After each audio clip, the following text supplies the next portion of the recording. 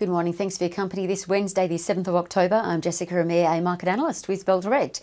Well, overnight, the US federal chairman again called on fiscal help to be delivered, saying it was necessary for the economic recovery. And then we heard from US President Donald Trump announce in a tweet that the White House will halt negotiations of further stimulus until after the election. Now, this is exactly what we thought would happen. Trump delaying stimulus until after D-Day. The US market was initially marching forth until his announcement, but then US equities began to wipe out some of the day's prior gains. Not all.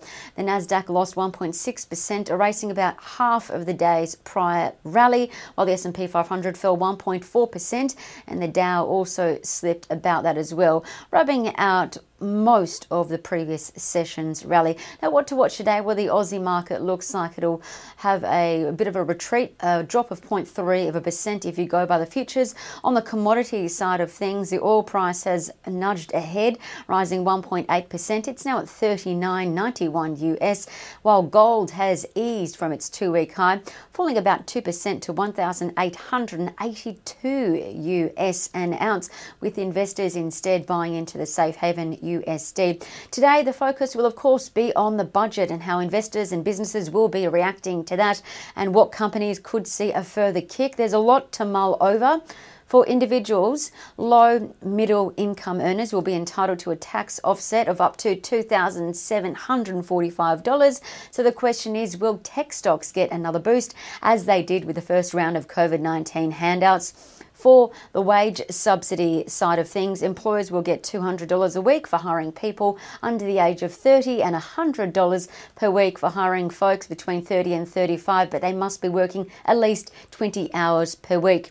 For businesses with turnover of over $5 billion, they'll be able to buy and write off the entire cost of any depreciating asset that they buy before 30 June 2022. That's huge.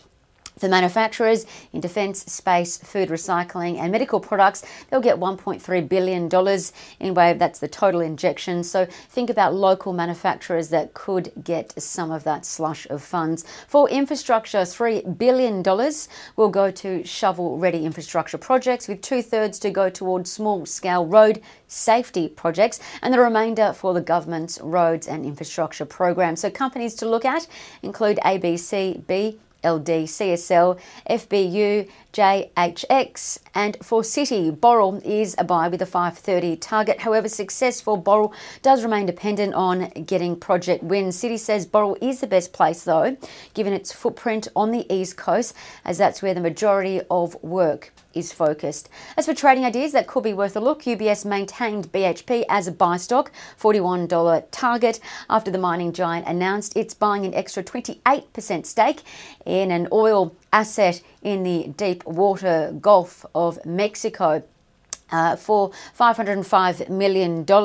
Now, that'll take its holding in the asset to 72%. Now, BHP could unlock extra value in the Shenzi oil field, and it could have potential to increase production rates over the next 2 decades. So that's BHP, a UBS buy.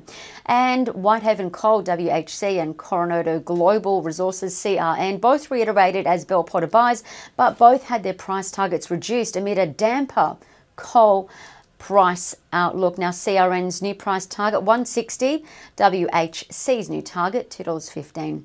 And lastly, keep an eye on Northern Star, NST, Saracen Minerals, SAR, and Resimac Group, RMC, all showing bullish charting signals according to Trading Central.